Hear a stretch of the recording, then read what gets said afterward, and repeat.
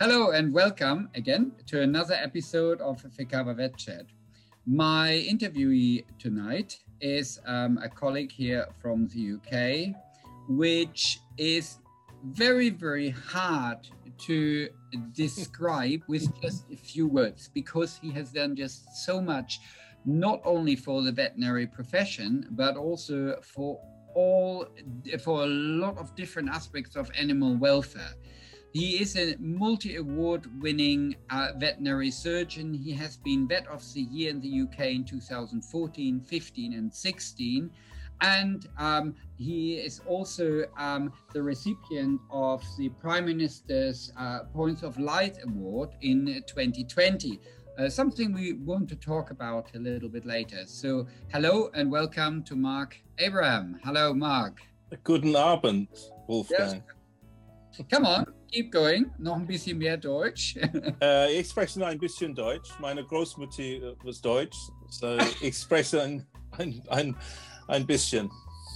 That is very impressive, actually, because Wie geht's dir, Wolfgang? Wie geht's? Mir geht es sehr gut. Vielen Dank. that threw you, didn't it? A little bit worn after a whole day with operations and consulting, but always happy talking. Being a tierarzt in the north of England, is that right? Well, at the moment, in fact, yes, I am. So I had my clinic for over 20 years in the south of England, but I've never been up here in the north, in Yorkshire, actually not very far away from the practice of James Herriot. And I think sort of, as we can't travel or are not supposed to travel abroad at the moment, sort of, I thought it's a good opportunity to do a workation. So I'm working in different parts of the UK with different UK teams. And then at the same time on the weekend, sort of, I enjoy the great outdoors the UK can offer. And I can only say everybody who is seeing this YouTube program, or for example, is listening to the podcast, once we can travel again, don't be put off by Brexit. Come to the UK. You can make great holidays here, and there are great the areas of great natural beauty, despite the fact that this is also quite a densely populated country. And people over here know how to have a good time. So SBS AVA Congress, for example, shows every year. Mm-hmm. Absolutely. And I'm based down in Brighton on the south coast. And just like Yorkshire, we also have some fantastic scenery around and some great dog walks. And it's a beautiful part of the world. So yeah, come to England. There, we've done our bit for the English Tourist Board. Yeah. So for all our viewers or listeners who are not from the UK, just to explain, Mark is a real household name within the veterinary profession, but also with pretty much all pet owners in the UK, because Mark is a champion for a lot of different welfare initiatives. And that is what I think we want to talk a little bit about tonight, and then possibly also about some of the awards. I mean, it's the sheer list of awards, sort of, it's just, I mean, absolutely incredible. And let's see how we get on. Normally, we aim to have about 20 minutes for our Fikava Vet Chats. This one might take a little bit longer. So, Mark, before we start sort of with veterinary medicine, sort of how did it come to you? Was it always the thing you wanted to do, veterinary medicine? Was there no alternative? Or just tell us a little bit about sort of Mark before vet school. So baby Mark was obsessed with animals. I was very fortunate to have parents that also loved animals and got me out and about and interested in nature. I had pets growing up. And then I think when I was 3 years old, so my mum tells me my pet tortoise had a wound on its leg, and in the wound was a maggot, a blue bottle larvae. And I managed to get the maggot out with a twig. This is when I was 3, and the leg healed up and the tortoise did very well. and it made a recovery. And I got this sort of feeling of making animals better. And I remember it very vaguely, but my mum, stresses that it definitely happened. And so I got the feeling of making animals better. My uncle was a vet, so I knew about the veterinary profession, but the two sides of the family weren't that much in communication. So I knew about being a vet. I loved making animals better. I was obsessed with nature and being outside and playing, and eggshells and bird feathers and all that sort of thing, butterflies. And it was the only thing I ever wanted to do. So it was literally from a very early age, all I ever wanted to do was to help animals. So learning and studying and doing all the sciences, and obsessed with getting into vet school. It's all I ever wanted to do. So I was a very geeky, nerdy, studious child and teenager. And then I got into vet school, which was the dream. And then I kind of had my teenage years in my late 20s, because I moved to France and I was working in bars in a ski resort and teaching snowboarding and DJing. So I did my crazy stuff sort of the wrong way around. Okay. So you had your veterinary degree already in your pocket. Yeah, when you then said, I had my vet degree. I went on holiday to, I think it was the Voriaz or somewhere in Switzerland, and I remember the snow being really bad and thinking, how can I be assured of going on holiday and having good conditions? And I thought I'd just moved to France. So I had my vet degree. I'd been in mixed practice for about 18 months in the UK. And then I moved to Val d'Isère, and my first job in Val d'Isère was cleaning toilets in a bar, hanging up coats, and learning how to be a barman and a DJ and a snowboard instructor, and just generally behaving as I probably would have if I was normal back in my teens. So I used to do the winter in France in ski resort, and then come back and locum the rest of the year in the UK. And I did that 3 times, and it was a great way to live in your late 20s. Well, it's the thing is, I love this, and this is, I mean, so well. It was so alien for my peers. You see, I qualified in Germany, and then I did something sort of similar. When I finished at vet school, I thought, well, you had Latin at school, and Latin is really good for pretty much nothing, because they teach you terminology, which is ancient Greek, and Latin sort of, and even the students that didn't have Latin at school sort of coped quite well with it, and were sometimes possibly better than us. But it is a good base to learn another foreign language. So then I thought, well, you can work all your life. So what you do is, I went to Central America. I went to Guatemala, and I studied Spanish. So I learned Spanish. Fantastic. Sort of moved in with a Guatemaltecan family. Sort of had 6 hours a day, one-to-one tuition in Spanish, which was absolutely important if you want to survive in Guatemala. You can't, and if you live on a low budget, you need to speak Spanish. And so did also something completely different. Had a little bit of a bad conscience, because I thought, you're losing everything also. But no.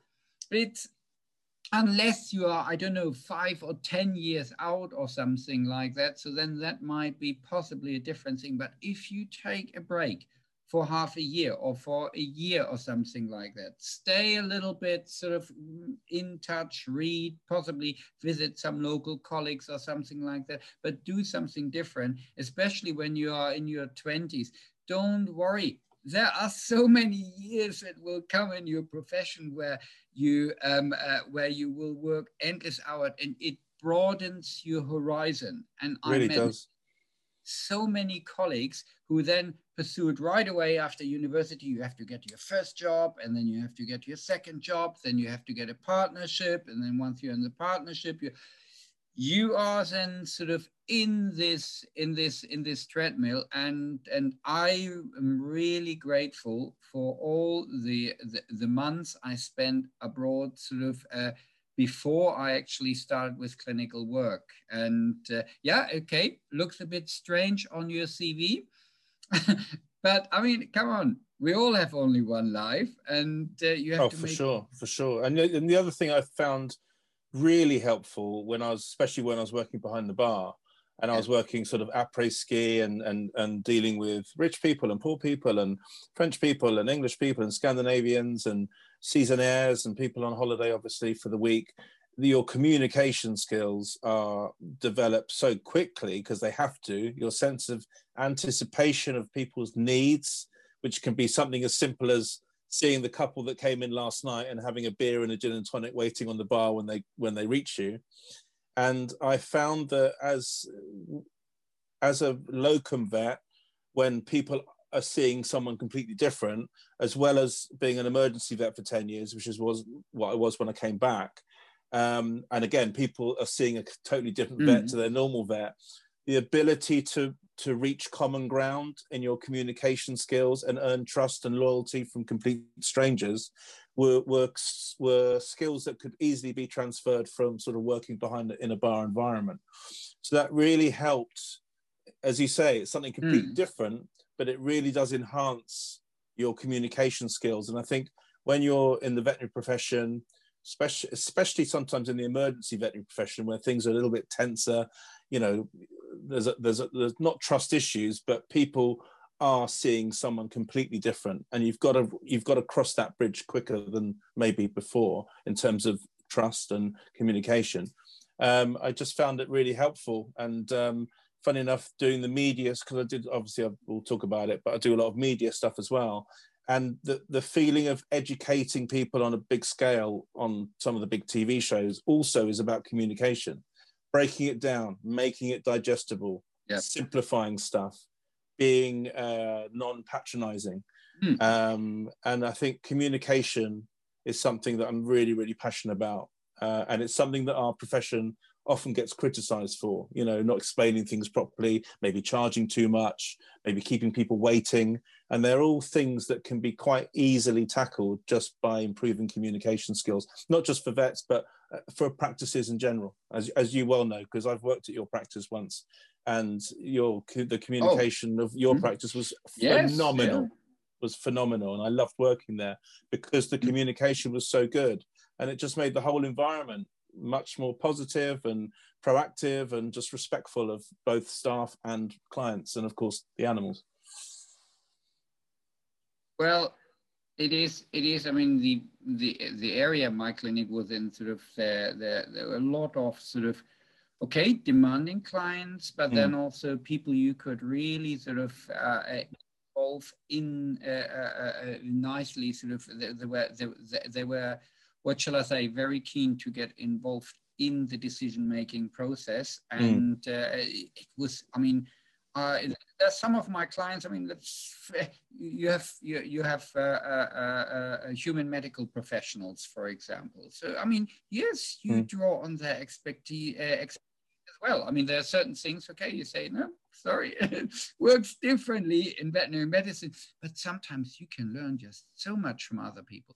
I mean, our mutual friend, Beverly Cuddy, for example. I mean, Beverly was one of my clients, and Beverly is the editor of the largest dog magazine in the UK. And whenever I had Beverly in my consulting group, sort of, the nurses were already sort of, instead of 15 minutes, it's half an hour consult. So, but I tell you, it was really both ways.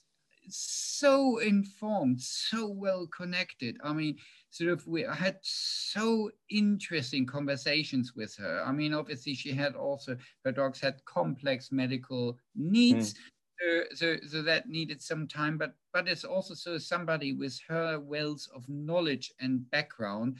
It was, I mean, I cherished each and every consultation with her. It was fantastic. And I had quite a few clients like that, which was possibly the reason why I wasn't the fastest consulting, but I had a lot of fun also and enjoyment out of sort of my job. And I mean, come on, when you did the locum for my practice, I know that all the nurses were upset when I came back from holidays because, and now he's back again. Oh, we want Mark back again. You really spoiled it for me. I'm so sorry, not No, they were lovely and they were welcoming, and I loved the clients were lovely, and it was a really nice part of the world where you practice. Really nice team, really nice team. I was very, very, very lucky. And I only just started campaigning then, because I remember I used to photocopy quite a lot of stuff, and I was just beginning my dog shows back in. I mean, the Pup Aid had just started, and they were so supportive of what I was doing, which is rare when you go to practice, because that's the locum, he's just doing his thing. But they were very interested, very engaged, and it was a nice feeling to have that support around, not just for the vetting side, but also the beginning of my campaigning journey. Yeah. And that was the point I would like to explore a little bit further. I mean, we have now here somebody who has studied, who had a little bit of a good time after studying, then works as an emergency vet for 10 plus years. And then comes this point where you suddenly sort of go into just, what shall I say, sort of into campaigning, into a more, become a more public figure. What made the change? So I was, when I was doing emergency vet work, I got involved in the media, and I started working on some of the big shows, mainly the Paul O'Grady show, which was on Channel 4 live to about 6 million people on. And I did, every 2 weeks, I'd have a pet clinic on his show, and he was a stand-up comedian, quite famous, still is. Does the show with Battersea, Dogs Home. Great. Very nice guy, exceptionally. And I was also comedy obsessive. I loved stand-up. I did a stand-up course. So to work alongside someone like that, and we had such a great energy and connection, and I'd set him up with loads of jokes, and he'd set me up with one, and I'd get the audience laugh as a professional, a guest on the show, which was quite rare.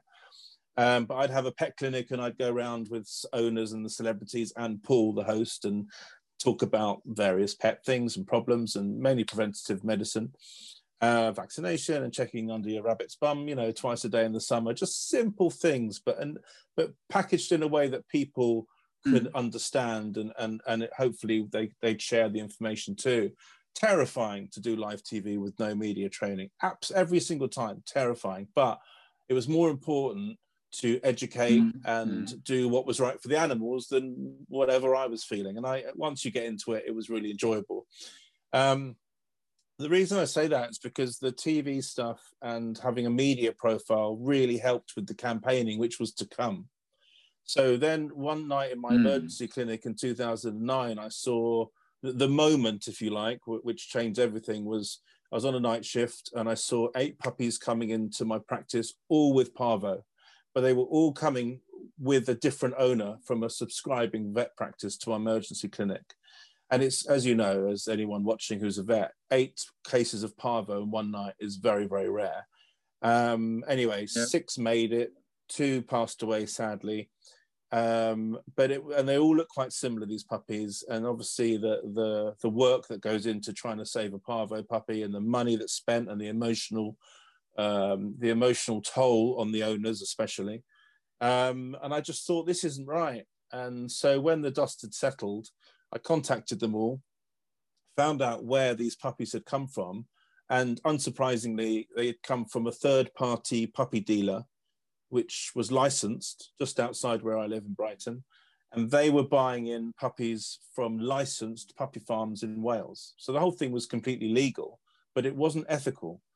And so I went undercover, and I was pretending to buy a puppy for my girlfriend. I think at the time I was can I look at this one, and can I look at that one? And I was holding them and asking them questions. And I was so impressed really about how good they were at their sales patter. Anyway, I didn't buy one. And it just didn't sit right with me that this was allowed to happen. Obviously, the third-party barn, it was full of straw, proper reservoir of parvo. And so I decided to do something about it, rather than just saying, oh, I'll forget about it, or someone else is going to deal with it. So because I had a media profile, the only thing I knew what to do, because I'd been invited to so many charity dog shows at that point as a TV vet, judging dog shows, like fun dog shows, Waggiest Tail, Child's Best Friend. And I thought, how about if I organize a dog show where the celebrities are the judges, and we raise awareness about puppy farming, third-party selling, the benefits of rescue, how to buy responsibly. And so that was the idea. And the first one was in 2009, which was called the World's Biggest Puppy Party. And we got various celebrities involved, just like Z-List and a few local politicians. And then I moved it to a better venue, and I called it Pup Aid. And I called it Pup Aid after Live Aid, because Live Aid was obviously music, raising awareness about Africa. And I was also using music to have a dog show that raised awareness about puppy farming. And this started in Brighton, 2 years in Brighton. Then we moved it to Primrose Hill in London. It's like one of the most exclusive open spaces in London. It's a royal park, very, very famous. And the celebrities got bigger, and I mean, Ricky Gervais and Brian May, and we'd have reality TV stars and pop stars, and they'd all come. Wasn't Zoe Ball also involved? Zoe wasn't involved in the Pup Aid. She helped me helped me open a branch practice a few years later down in Brighton. She came along. She's been a friend for years. So anyway, we had this celebrity judge dog show with music and food. It was like a one-day festival. And we had the paparazzi there all day taking pictures, and a VIP enclosure. And then at 1 o'clock in the afternoon, we'd have the parade of ex-rescued breeding dogs. And everything went quiet. So we had, there was in Primrose Hill, if anyone is aware, it's like the most, let's say, affluent part of London. So there was lots of French bulldogs, obviously, and lots of chihuahuas, and lots of amazing cockapoos, and just with incredible collars and clothes on. And all of a sudden, we have this parade of very, very, in the true sense of the word, pathetic, sort of sorry, ex-rescued breeding dogs. So mammary glands along the floor, looking very scared. Some of them had to be carried, cesarean scars, broken teeth, just terrible specimens of large-scale commercial dog breeding. And everyone started crying. It was incredible. Every single year, we did it for 10 years. Every time they'd start crying, you could hear people sobbing. It was quiet. I'd do this sort of speech, rallying call. This is what we're here for. This is the evidence. So it was a great way of raising awareness. It got bigger and bigger on social media and at the dog show. And then I knew we were making an impact, but it just wasn't enough. It was one weekend a year in September in London, and we had all the demographics being reached. So we'd have soap stars, as I said, we'd had highbrow, Ricky Gervais, we'd have reality TV to get to the tabloid generation. So my aim was always to educate on every single level. But it wasn't really enough in terms of putting an end to puppy farming. So we were promoting the best way to get a dog, which is obviously to see puppy with its mum in the place it was born, interacting, or to go to rescue. So we had this, so that spun off what's called a Where's Mum campaign. We used the hashtag Where's Mum to encourage people to ask where mum was, plus the hashtag adopt. And then I realized that we were making a difference, but we weren't changing any laws. And for someone who was a nature nerdy, geeky science boy who really struggled to interact with adults when I was younger, even people of my own age, I was very, very reclusive, very introvert. All of a sudden thinking, right, I've got to do something more. And I remember one of my local MPs said to me, who had actually judged the first ever dog show, helped judge, and she said, come up to London, I want to talk about your campaign, because I just helped her get a rescue dog. I'd advised her family about getting a dog. She got a rescue dog. So I went up to London, and one of the first times I went to London, to Westminster, it was the scene, remember the scene in Gladiator when they go to Rome for the first time, and they go in the Colosseum, and they're looking up going, what is this place? And that was me in Westminster, because I had never been there. I had no need to go there, no desire to go there. Politics was something that just other people did. So I had a chat with her, and she suggested I do my first e-petition, which was very new at the time. The second time I went, I won't go through all the times, but the second time I was so inexperienced in going to Westminster that I took my mum and my grandma to meet an MP, right? It was like we'd won a competition on a cereal packet or something. So I went from 0 to over 300 visits to Westminster on every day off being a vet from practice in about 6 years. I learned how to campaign, I learned how to lobby, I learned how to meet MPs, I learned how to do e-petitions. One of the dog shows in 2014, I think it was, I noticed this tiny little Cavalier King Charles Spaniel being carried by a girl, and I just, there was something about the double act that was just so beautiful. The dog was terrified. It had only just been rescued from a puppy farm, but the care that was being given to her by her owner was incredible. And that dog was Lucy. So Lucy was a Cavalier King Charles Spaniel rescued from a Welsh licensed puppy farm at 5 years old. She had arthritis, she had epilepsy, dry eye, separation anxiety, but she just loved everybody around her. And I thought, this huge personality around humans, when it's humans that have tortured her effectively. And we kept in touch, and she kept coming to the dog shows, and we'd meet up in various dog shows and events. And Lucy the Rescue Cavalier is actually a Facebook page which still exists. Sadly, she passed away a few years ago. But Lucy's owner Lisa was an amazing example of how to raise awareness about puppy farming with nothing. So she'd go to events and she'd meet celebrities and built up this fantastic Facebook page, which was basically raising awareness about puppy farming and raising awareness about rescue. So I was starting to surround myself with people that had no resources, but were able to raise awareness on a massive scale. Beverly, who we've mentioned, also very helpful. We've got Linda and Sue, who volunteered for an organisation called Cariad in Wales.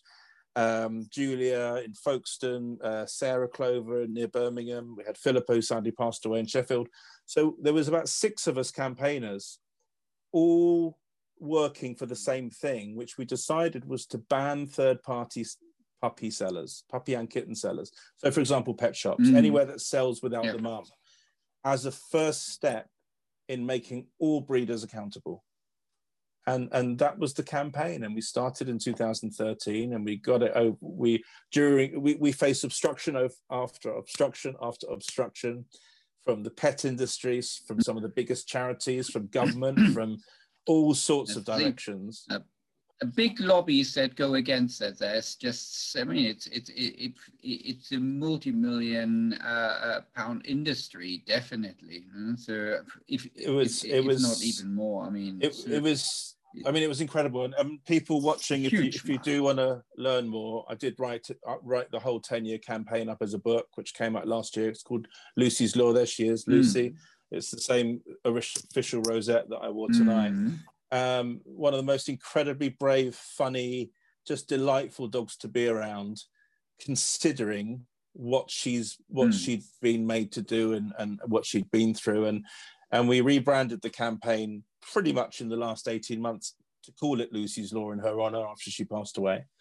And eventually became law in 2019. It was law, and then it passed into legislation, and then last spring in April it actually became law, in force in 2020. So it was a 10-year campaign. We got it over the line in England. It's now coming in Wales in September, Scotland in September. It's being written in Northern Ireland. It's influencing laws in the States. It's just incredible. And yeah, I mean, Lucy was an amazing dog, and I can't think of a better dog to honor, with the campaign and with the law change, and she'll always be remembered. But it's important to realize it is the first step. There's plenty more work that needs doing. But for us campaigners, us grassroots campaigners, it was all about making breeders accountable, and that is the most important thing. You can build on that. You can build anything more on that. But it was always to make them accountable. And the alternative, which is what some of the other organizations that were blocking us were campaigning for, if you like, was to license pet shops better, to license dealers better. But we know that there's no way of licensing that can ever improve animal welfare to a point where it's appropriate or even acceptable to sell via a third party without mum and without and away from where the mum was born. So it's a huge breakthrough, and it was a huge team effort from campaigners and celebrities, the public, ethical charities and organisations, so many MPs and ministers, and yeah, we got it over the line. So incredibly proud. And do you know what? You played a part in the whole story as well when you invited me to Estonia, and you saw some of the scrutiny that some of those veterinary organisations, you know, were asking me questions, and it was fine because that's what we'd experienced. But it was, you know, you were part of the solution as well in the campaign. Well, so thank you. Because I think it was a leading example what can be achieved, and that was something really good that came out of the UK, where really the EU, other EU countries should have taken note, and hopefully they will progressively take note. I mean, I'm working now. Maybe they will also part-time do veterinary telemedicine, and we quite often sort of interview sort of new dog owners, and I would say, I mean, do that in Germany, in Austria, and I would say that probably 30% of the new dogs, the new puppies are coming from abroad, predominantly Eastern Europe. So they are definitely bred for purely commercial reasons. I mean, it's a huge amount of puppies. The last year has been spent campaigning to ban the import of puppies under 6 months coming in from Eastern Europe and from elsewhere. And next month, there should be some exciting news from Westminster on that one. Lucy's Law Part 2. Okay, looking forward to that. And the reason for the 6 months limit. The reason for the 6 months limit, as you know, 6 months is when the puppy's secondary teeth come through. So it's the only thing that you can actually, that you can't falsify. You know, passports, documents, pieces of paper, it's microchips, you know, super glued onto collars. It can all be falsified, but the teeth you can't. And so teeth has to be the only way of getting a successful enforcement, let's say, because it's obviously mandatory visual checks post-Brexit. And also the 6 months gives an opportunity for the rabies injection to be given twice, so a proper course rather than just one, which has been proven to be ineffective. And it also will take out illegal puppy smuggling, because you can't actually sell a puppy that's under 6 months, because as soon as it goes to the vet goes, it's too young, where'd you get it from, and launch an investigation. So there's a deterrent there. Yeah, and I mean that sort of divides, and also pretty much sort of the people sort of that really want to have a dog and not just a puppy. A lot of people buy a puppy and are later surprised that a dog that they have a dog. But I mean, if you get a dog with 6 months, if you really want to have a dog from abroad, then you don't mind if the dog is 6 months, providing it was reared sort of in an ethical and in a good environment. But it clearly means sort of you are not sort of confused just by having a cute puppy. You are really interested in the dog if you take it on with 6 months, because then this whole puppy sort of, what shall I say, sort of this puppy fantasy is not playing a role. You are interested in a canine friend, in a canine partner, in a canine family member, and that what we really should push. Absolutely. But as I said, I mean, it is. I was going to say some good stuff's happening. Yeah. And sorry, we are. It's okay. It's okay. Amongst other things, there's some really good animal welfare stuff coming out of the government next month in what's called the Queen's Speech. That's the official opening of Parliament. So primary legislation bills is the plan of the next year's laws, and there's a lot of animal welfare stuff going in, and there should be some interesting news for all animal lovers, not just dog lovers. So I think May the 11th. Okay. Keep an eye on the BBC News for the Queen's speech and the debate that follows. And there should be some interesting stuff in there. You have heard it in the Fikaba Vet chat first. Fingers That's crossed. an exclusive. Or should I say, paws crossed, great. because you never know until it's said. And it will still have some work to go through the Houses of Parliament because it's primary legislation. But from what we're hearing, some really positive things are about to happen in the UK with regard to animal welfare and dogs. Yeah. But then, I mean, you didn't stop there. I mean, it is sort of, we had Lucy's Law. Then, I mean, you got generally very much involved sort of also in issues with street dogs. Now you have, for example, Stop the Crop, about ear cropping. That's at the moment sort of a very very big issue, which is in the media. Sort of, it just seems then it goes from one animal welfare issue into several others. So there's two reasons why that's happened. First of all, part of my campaigning in Westminster was to set up the all-party parliamentary group for dog welfare, right, which was set up from scratch, and it was the only way at the time in 2017 of actually holding the big organizations to account that were trying to block us and sabotage us and refuse to support us. And it was the only platform that we could invent that we could call them in to give evidence at my committee, right? I mean, from someone that went from zero knowledge of politics to now be running what's called an all-party parliamentary group is quite something. But what that's progressed to is overseeing other people's campaigns. So I've got obviously the experience of being a successful campaigner in Westminster, and also now the absolute privilege of working with some of the most incredible campaigners that I know. So Jordan Shelley is heading the Flop Not Crop, or Cut the Crop as the BVA renamed it. You've got banning greyhound racing, you've got the pet theft reform, you've got all these spin-offs of campaigns that, you know, we've got the e-petition system in this country, which is incredibly successful for bringing these subject matters to Westminster to be discussed by MPs and ministers. Just to explain on that one, in the UK, it's so if there's an e-petition and more than, I think, 100,000 people sign the e-petition, then by law, it has to be discussed in Parliament. So they can't ignore it. Sort of, it's then such a big movement. The issue is of such an importance that it needs to be given the necessary time to be discussed in Parliament. Yeah, and what those discussions bring, you never really get a result as such in terms of we're going to do this because all these people have signed a petition. But what you get is the briefings being sent in by the opposition organisations to the MPs. And that is the gold for an e-petition debate. It's all well and good everyone voting on it and saying, yes, yes, yes. And then the government will always say, we'll think about it and come back to you.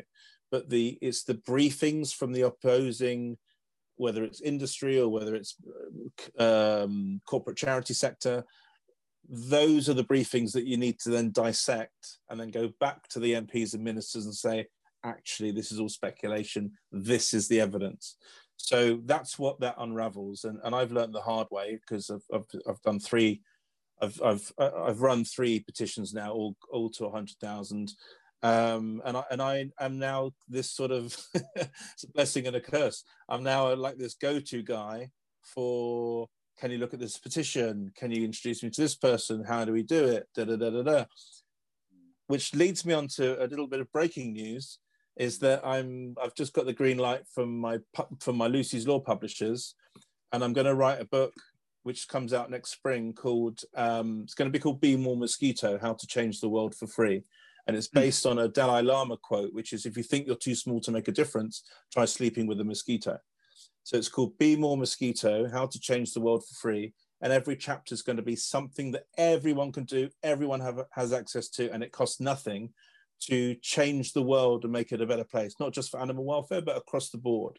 So my vision is to replace this sort of online toxicity and blaming and finger pointing and, oh, it's someone else can sort it out, with actually, we can all do something to improve the situation, whether it's retweeting something sitting on the toilet to leading a full-on campaign to changing the law, public behavior, making a difference. So I'm gonna put down everything I've learnt over the last 10 years on paper, and that will be almost like a handbook for people that are interested in making progress, changing the law, or even just changing public behavior or raising awareness. So that only got decided a few days ago, so you're the first to hear it. Okay, another exclusive. There we go. There you go. There you go. So good. So yeah, it's an interesting time, and we're making a lot of progress, and also with the AppDog, which is what the All-Party Parliamentary Group for Dog Welfare is called. We have meetings. We've had quite a few meetings over the last lockdown. We bring issues about collaboration and about the import of European rescue dogs. You know, real issues that are sort of being talked about, and it's my job then to line up and invite the speakers.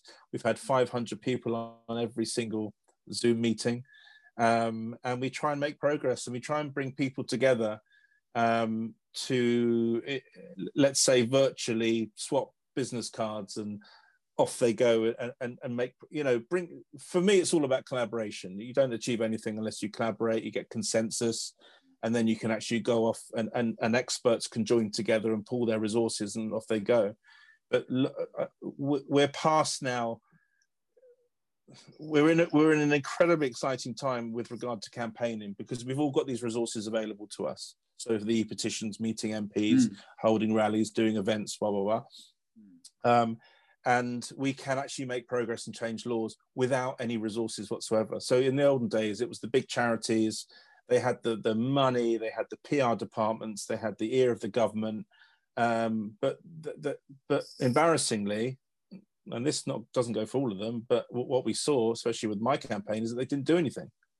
Well, or they were possibly actually criticizing you. Well, and benefiting from the status quo, which is controversial, but, you know, if we had another few hours to talk, I could explain it. But basically, it's, for me personally, my experience was the smaller charities, the mid to small size charities, were the ones that supported us and wanted change, and effectively wanted to be out of a job because they didn't want all this overpopulation and too many rescue dogs. And then you had the corporate charity sector that seemed to be quite happy to keep the status quo. But now with all the charities and the campaigners and the petitions and all this activity that's going on with minimal resources is actually changing stuff now. And as I say, it's quite an exciting arena to be in. So yeah, watch this space, because there's a lot of things about to change. Animal welfare is one of the key subjects of interest also for all veterinary professionals or companion animal veterinary professionals in Europe. And that is what FECAVA is promoting. And we have several campaigns, for example, dealing with street dogs, or for example, with responsible breeding, especially with the BOAS problem, for example. So we have worked very, very hard for pretty much since the existence of our organizations on that one. So I can only say, sort of, if you have any information to share, please do so. Also, because I mean, you are an inspiration not only in the UK, I mean, also for a lot of other European veterinary professionals, how to do these things. And I mean, that was one of the reasons why I wanted to have you in Tallinn, because I mean, you can show other colleagues who would like to do something like that how to do it, and things that work in the UK very well will work in the same way, or might work in the same way also in other European countries. And only if we learn from each other and look over a little bit over each other's shoulder, in the same way as you look over the shoulder of a colleague when you are doing clinical practice. Absolutely right.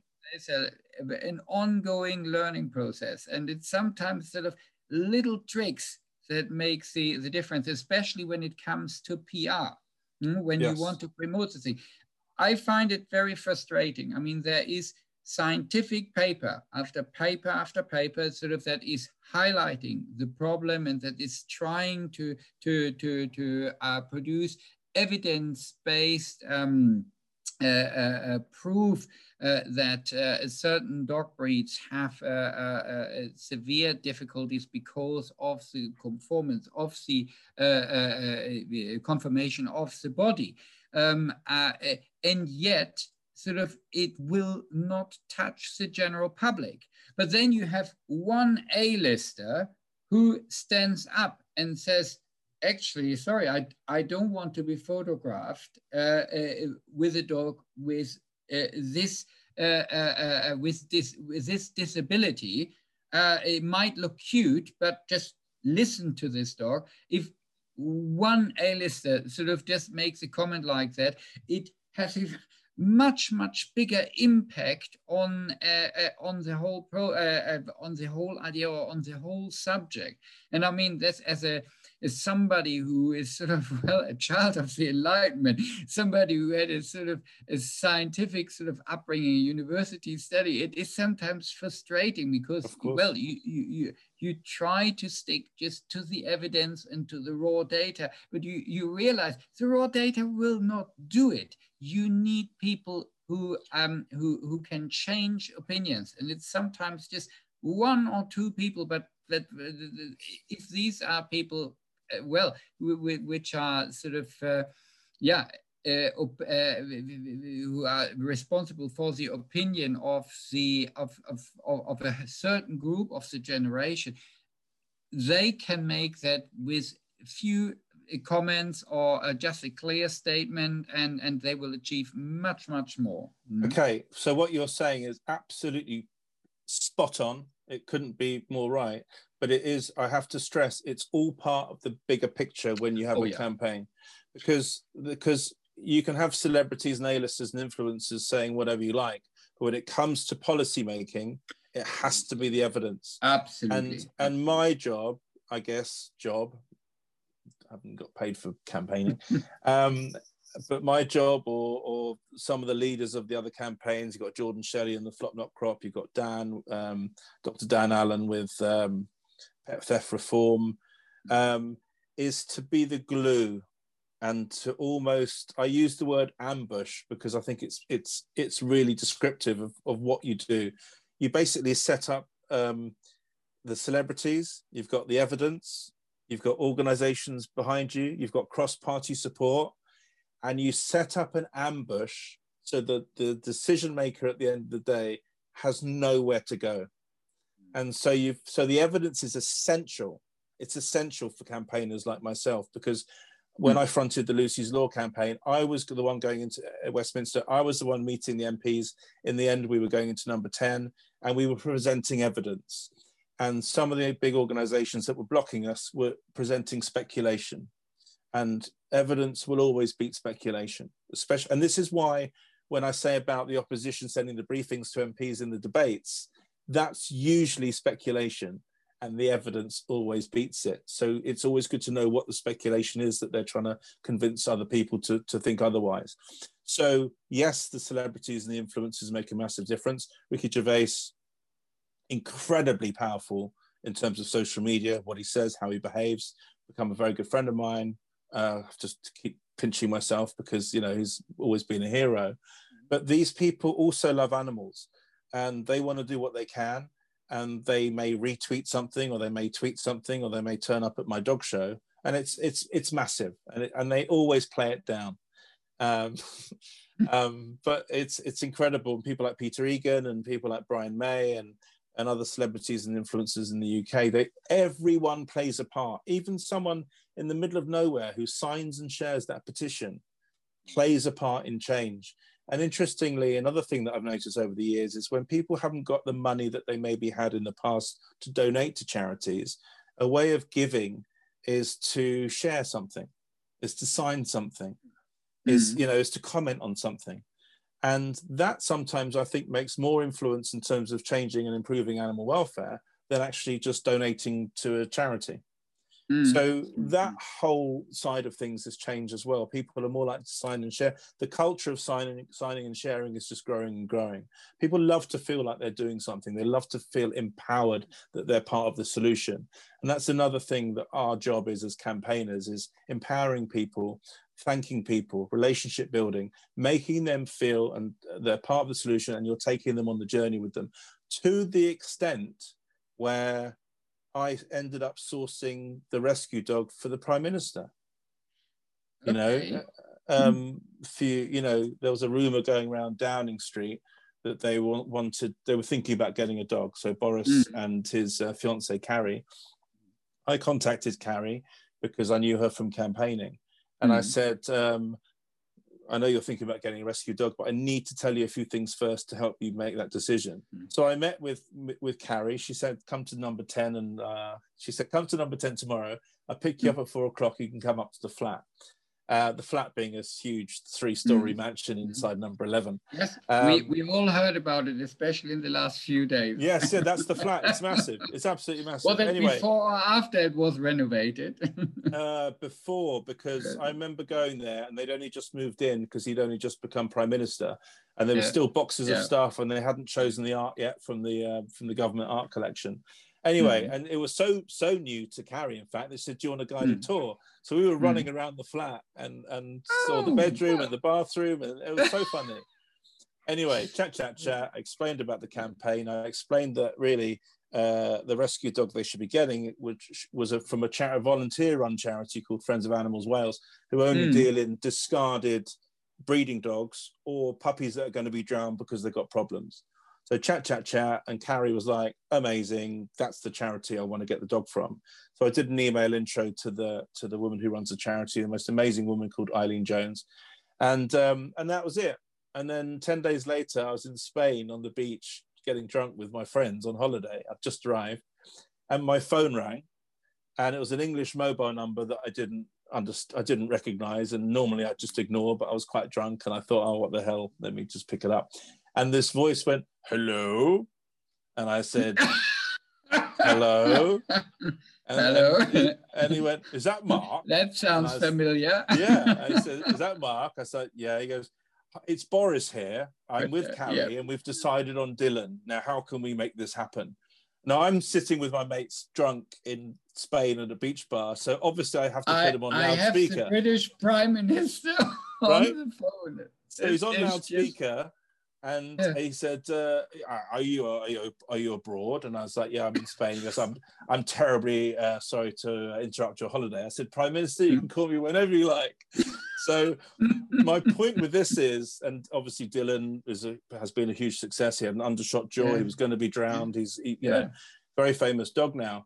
But my point with this is, and there is a point, to go from not knowing anything about politics to then sourcing a rescue dog for the Prime Minister. Also, when Lucy's Law was passed, they gave me and my campaigning team a garden party in number 10. And we had celebrities and campaigners, blah, blah, blah, and friends and family. But we also had ex-rescue breeding dogs from Wales running around the garden, and Downing Street Kitchen baked them bone-shaped treats. So these dogs have come from hell, and now they're running around one of the most prestigious addresses in the world. And also, when we left the garden party, I gave an impromptu speech from the steps of number 10, which only Prime Minister is allowed to do. But apparently the security looked over and went, "I'll just let him get on with it." I was holding a dog. And it just, my point is, it just shows what you can do with no resources, but just to be obsessed to the point of making these changes because it's the right thing to do. And I'm very privileged to have been influenced by my dad, who is no longer with us, but he was in advertising, creative. So I always grew up around campaigning in terms of advertising campaigning, fonts, logos, branding, especially branding. He was a brand genius. And as you know, my grandma, who passed away a few weeks ago, who escaped from the Holocaust and taught me that anything's possible. I should have interviewed her as well. I mean, you what could have done it in amazing German. woman. So, yeah, yeah, maybe yes, yeah, as well. But she taught me that anything's possible and to never give Yeah. up. So I have a very unique background in sort of the creative, the survival, and the never giving up. My mum still with us, massive animal lover, so that's kind of the third piece of the pie. So I do appreciate that I'm not like the other boys in terms of my background, but I want to use what I've learned. As I say, I'm going to write a book about it, and I'm happy to share, as you know, like we did in Estonia. I'm happy to share with anyone that's interested what I've done and how they can do it too. And that's my passion, is to educate on every level. So the best might be, I think you have don't you, your Facebook page is Mark the Vet. Mark the Vet, Facebook page, Twitter's both Mark the Vet, Mark with a C, named after the French painter Marc Chagall. Because I'm pretty sure that some of our viewers or listeners might like to look up and might like to learn more about you. Yeah, and if they want to message me and ask me questions, they can too. Without, I'm happy to do that. And I'm all about sharing, as hopefully that's become obvious. Sharing what I've learned, sharing my experiences, sharing how to make change with the minimal resources. And at the end of this year, touch wood, fingers crossed, we would have changed 5 laws. And that's coming from someone who had no idea about law, politics, or history 8 years ago. It's crazy, right? Mark, you are an inspiration to us all. It was absolutely great fun talking to you. And I mean, we could go on for another 2 hours. Maybe we have a second one at a later point. In a few months' time, we can have a look how things sort of panned out. It's just so interesting. So I hope that everybody enjoyed this episode of Recover Vet Chat. If you would like to contact us, please do so. Our email address is vetchat@ficava.org, or please use the Ficava social media sites. Again, Mark, thank you very much for joining us, and I hope Bitte schön. Danke. And I hope I see you again, everybody, next week for another episode of Ficava Vet Chat. Thank you. Thanks, Wolfgang. Appreciate it.